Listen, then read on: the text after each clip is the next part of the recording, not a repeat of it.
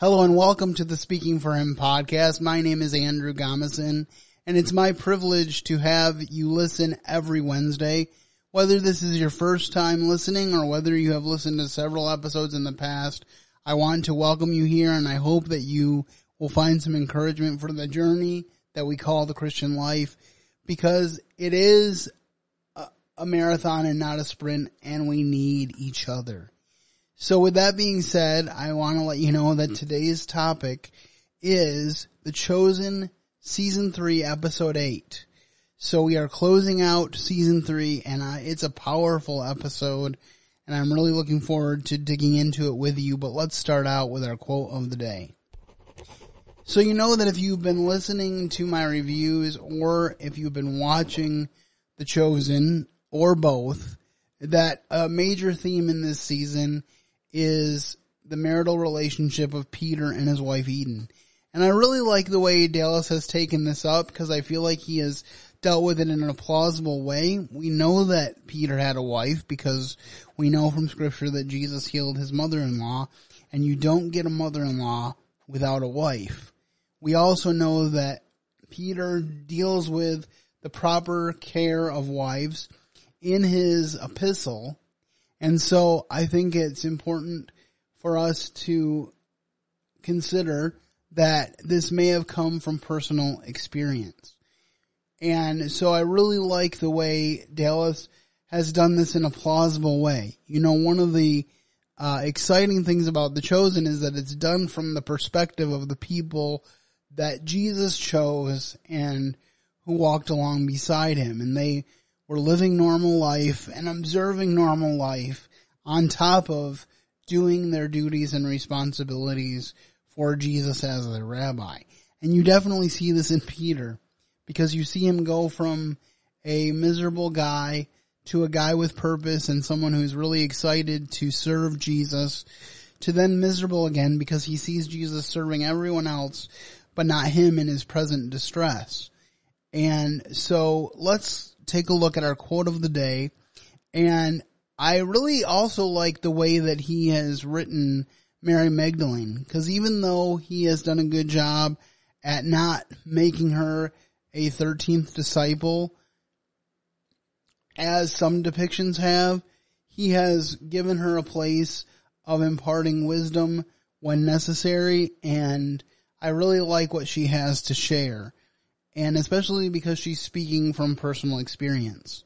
So one of the things that is happening in this series is, of course, the aftermath of Eden and Peter's miscarriage. And Eden miscarried, and she didn't know how to talk to Peter about it. And then when Peter finds out, he doesn't know how to deal with it. So they're both struggling, and emotionally they're trying to keep their heads above water. So one of the things that happens is that Zebedee and his wife, James and John's parents, come to Eden and they say, "We know something's wrong. We think there's something wrong with yours and Peter's marriage.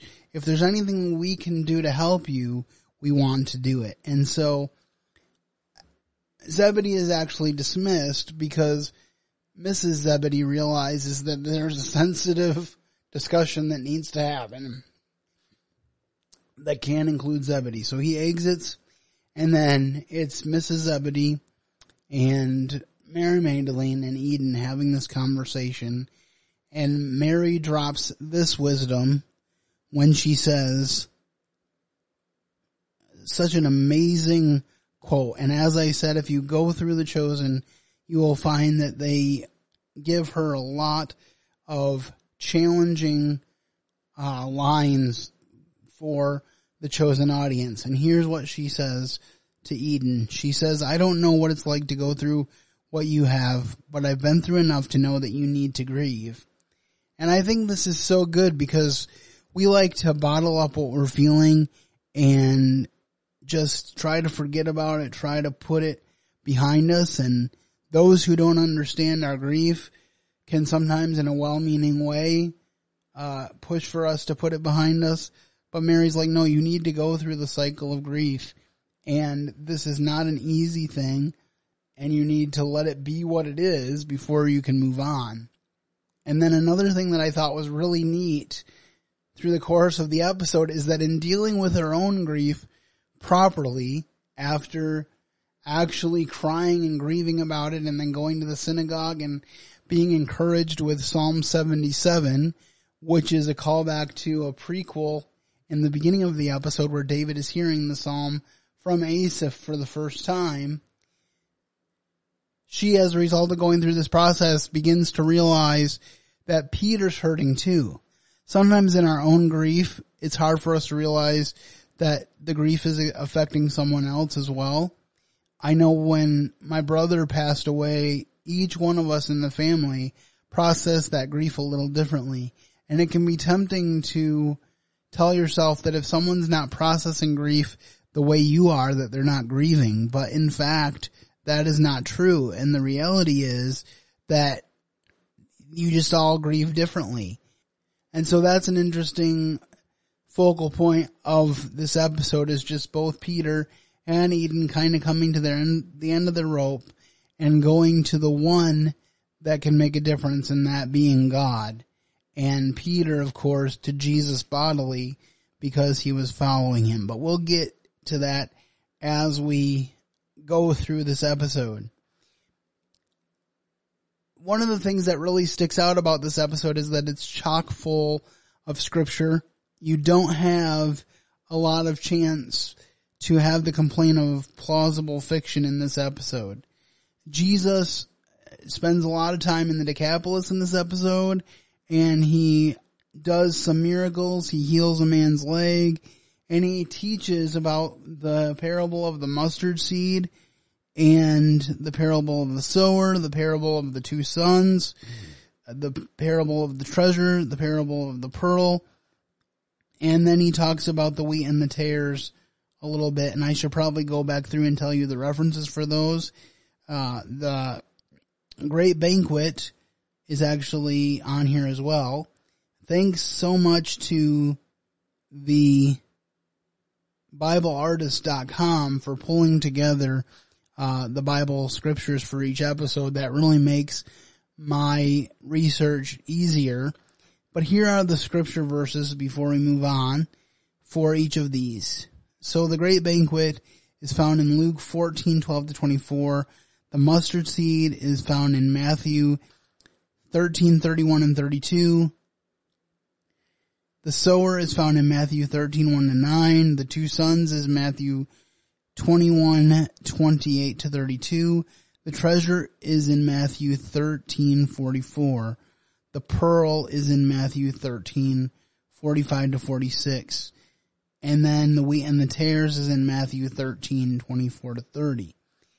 Now, this is an interesting way to incorporate all these parables, because the way the book of Matthew is laid out, the impression is given that he did all these parables during Passion Week.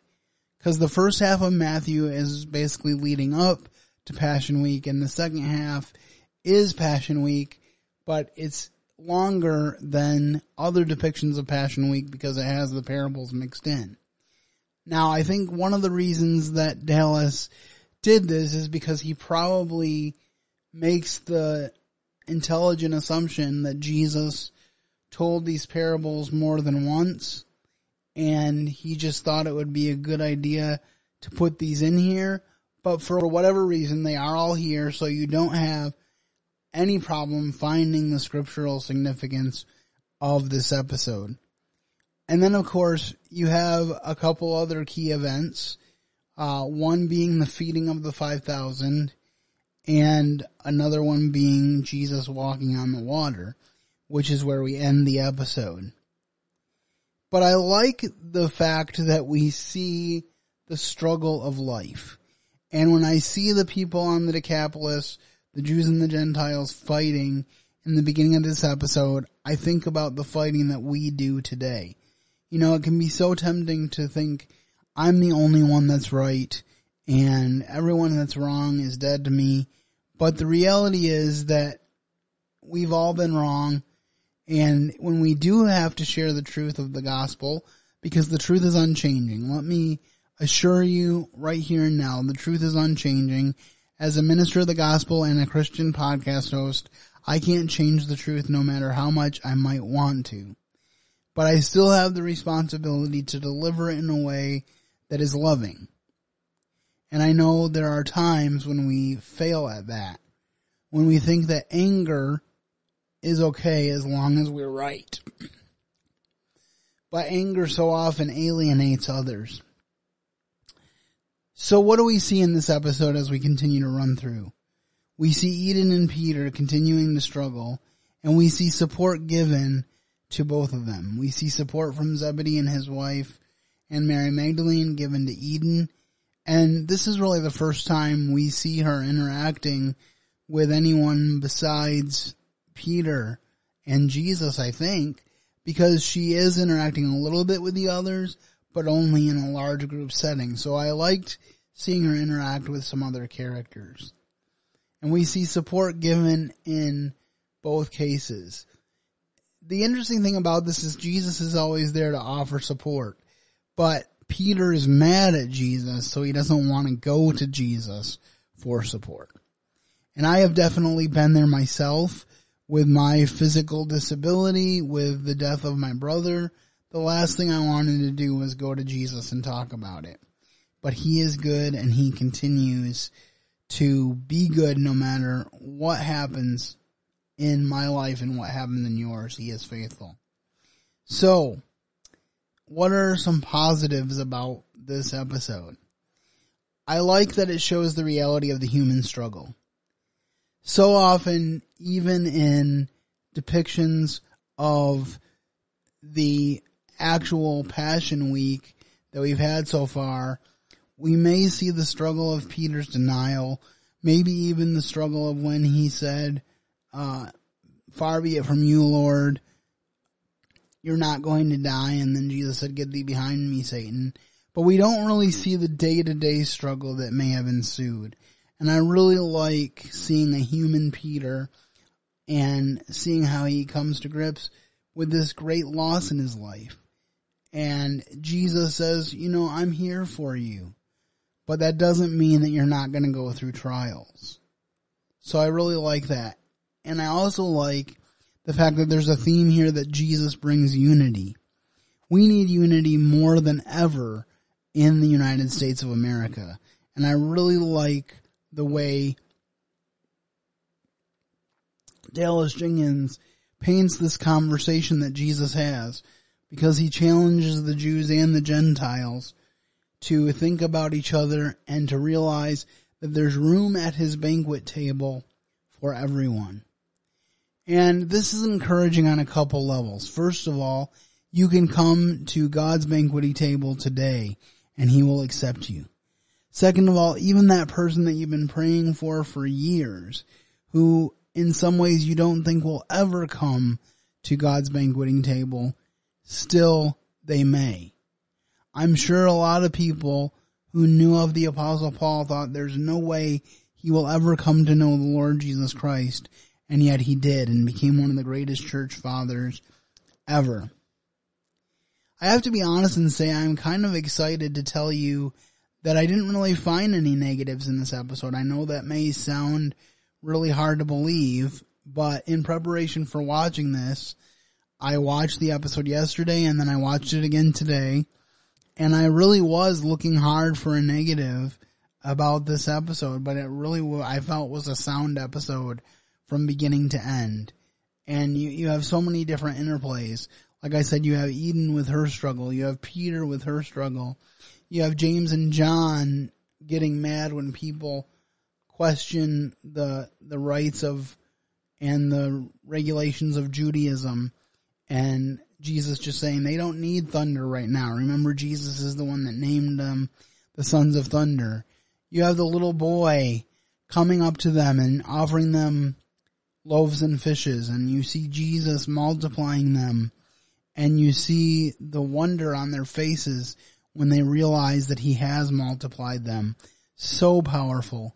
And it's also so neat that instead of using CGI or hiring a bunch of extras, Dallas actually went to his crowdfunders and said, if you donate to this project, to The Chosen, a larger amount, you can be a part of the feeding of the 5,000.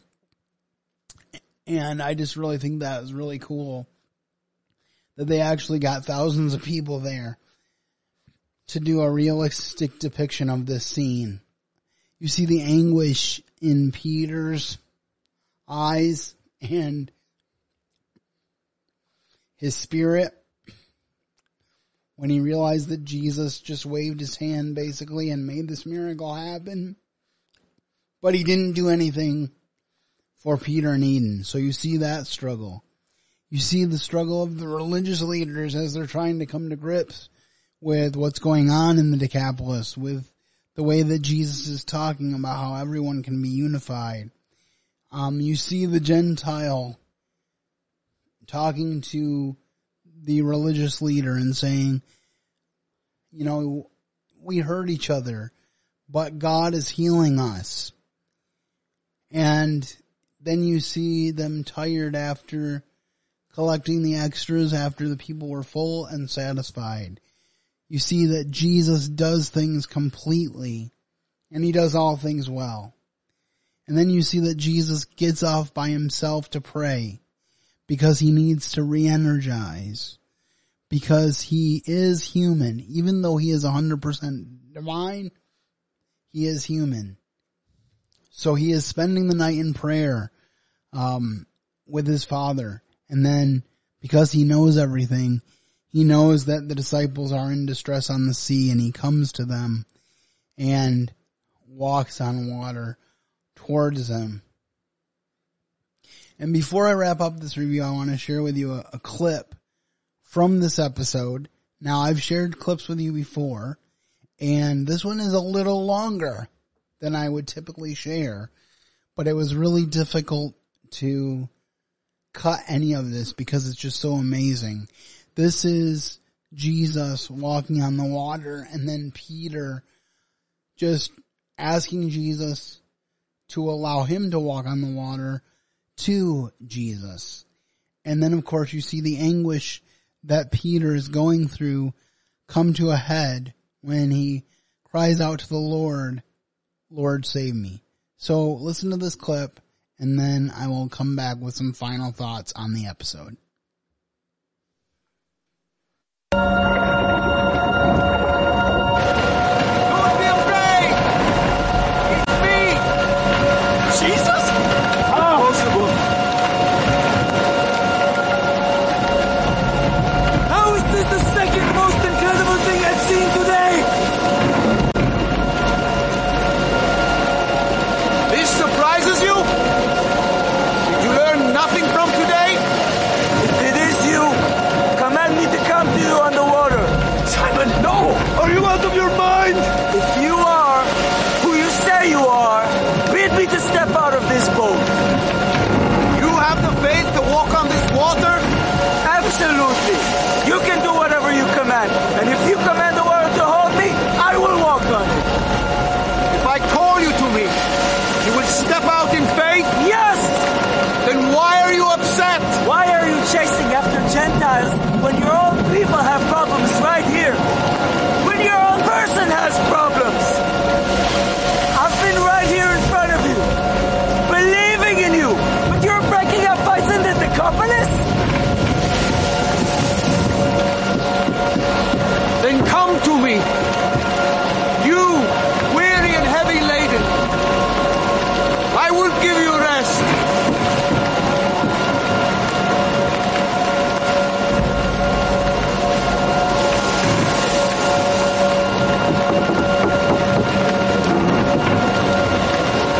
Simon, no. Simon, don't be foolish, Simon. Simon, hey, Simon. No, Simon. What are you doing? Simon, where are you going? What are you doing? Simon, stop.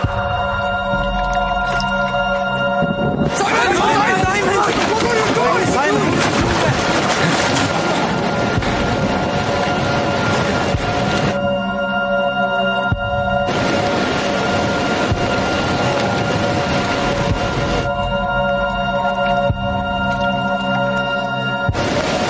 Do you still have faith? Faith hasn't been my problem. I gave up everything to follow to your healing totem strangers! Blessed are you, Lord our God, King of the universe, who gives and takes away.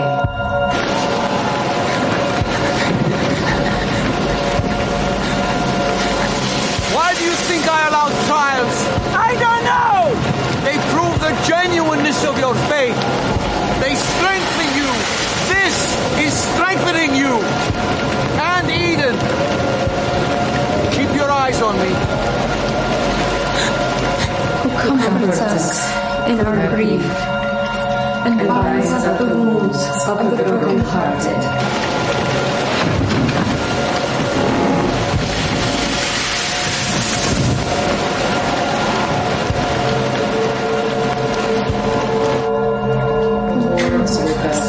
For the life that could not be.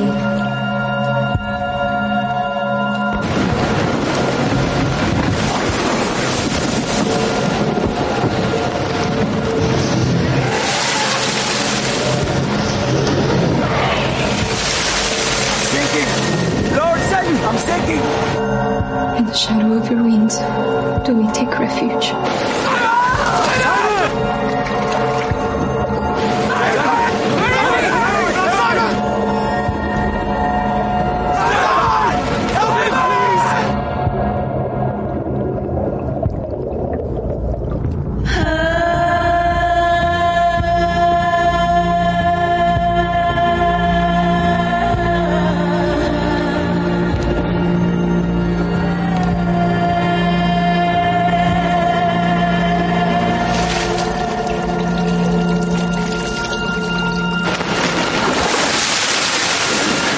Don't let me go. Don't let me go. I got you.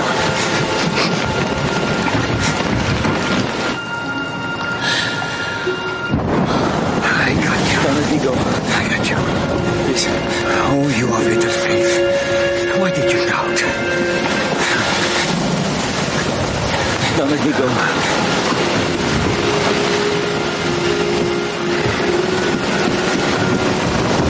I have much planned for you, Simon. Including hard things.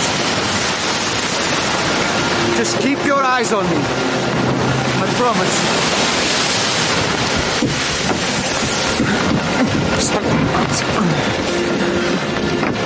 Come on, help him. Help. Please. Please. Don't let me go, please. I'm sorry. Don't let me go, please. I'm sorry, please don't let me. Peace! Be still!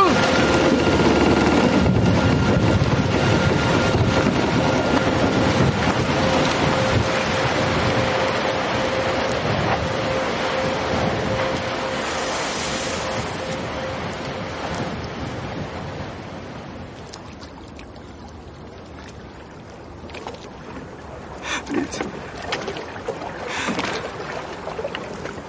Don't let me go. I'm here.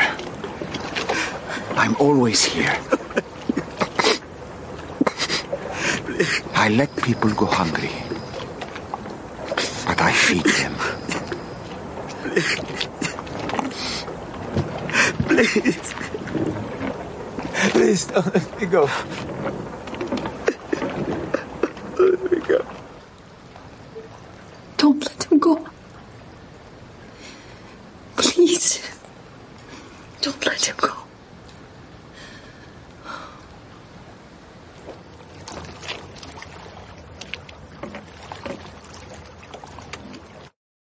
So I know there's a lot in that clip, and it was, as I said, a much longer clip than I would typically share, but there's so much in there that I appreciate. First of all, you have Peter's despondent because of what he sees as an injustice earlier in the episode, as we've talked about. And now they're out on the water. It's mentioned earlier in the episode that they could have taken the time to walk around the lake, but that it would typically be faster to go across the lake. And so you have that dynamic. They get on the boat to go across the lake, and of course the storm comes up, and Peter's already in distress. So then you have the disciples scared because they think they see a ghost. And then Jesus says, "Fear not, it is I." And I really like that because apparently I've never really counted them myself, but I've heard it said multiple times that there are 365 times that the phrase "fear not" or "do not fear" is mentioned in the Bible. And so God is very clear to us that if we trust Him, we don't need to fear.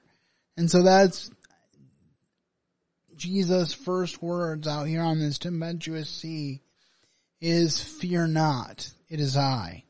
And isn't it interesting that Jesus doesn't calm the sea immediately? He waits until his exchange with Peter before he calms the sea.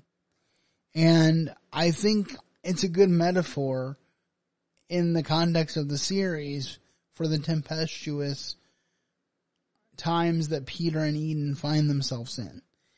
And so I like the fact that Peter starts arguing with Jesus, and he's like, "Tell me to come out on the water, and I will do it because I believe you can do whatever you want, and whatever you command will be done." And so then Peter gets out on the water, and he's walking to Jesus, and he takes his eyes off Jesus and starts to sink, and he says, "Lord, save me." And the picture on this episode of Jesus' hand going under the water to save Peter is just so powerful. And then you see that this scene is interspersed with Eden dealing with her own demons and surrendering to God in the synagogue. And it's just really powerful because as soon as she lets go of her baggage, she's able to pray for him and say, "Do not let him go." She's praying for her husband. Do not let him go. And so it shows the power of a praying wife. And it also shows that they are getting on the same page. Because as Peter is grabbed by the arm and pulled into Jesus' embrace, he says to Jesus, "Don't let me go." And you can definitely sense the double meaning there. Don't let me drown in the sea, but also don't let me go spiritually. Please hold on to me because I need you. And I don't know about you, but I have resonated with that so much. And I've been so thankful that there have been hard times in my life where Jesus didn't let me go. The first 9 years of my salvation, I was very bitter at the fact that I was disabled, but Jesus didn't let me go. He continued to be there for me. And so I just think this is an all-around very powerful scene. And then, of course, after Peter and Jesus are on board, Jesus says, "Peace, be still." And the lake is calm, the sea is calm, and it's just so powerful to watch that visual. And, of course, then watch Eden praying for her husband. And the end of the episode is them finding each other and supporting each other and finally able to be there for each other because they dealt with their own bitterness before God. And I really think that's powerful too. We can only help others as we seek God to help us. And I really think that that's an important lesson that we can draw from this film. I'm really glad that they decided to do the walking on water. I know there was a point when Dallas thought that it would be too ambitious, but I really like the way it turned out, and it was a powerful way to end the season. And so the lessons that I have written down and that I draw from this episode, other than dealing with our issues before God so we can help one another, is also Jesus will use what we have. The little boy had loaves and fishes. That was all he had. He didn't have enough to do a full dinner. All he had was enough dinner for himself. But God took it and made it into something big. And also, God is there when we need him. Even when we think God is silent, God is there. Peter was thinking that Jesus didn't care, but all Jesus was doing was waiting for Peter to reach out. And so I have a question for you. Do you realize that Jesus cares for you? Are you living in the reality that Jesus cares for you? I hope that you are today. If you have any questions or comments about that or anything to do with your journey with God, please feel free to reach out with the contact information that will roll at the end of the show. I'm so glad that you've listened, and I'll be really excited when season 4 comes out and I can begin profiling those episodes for you.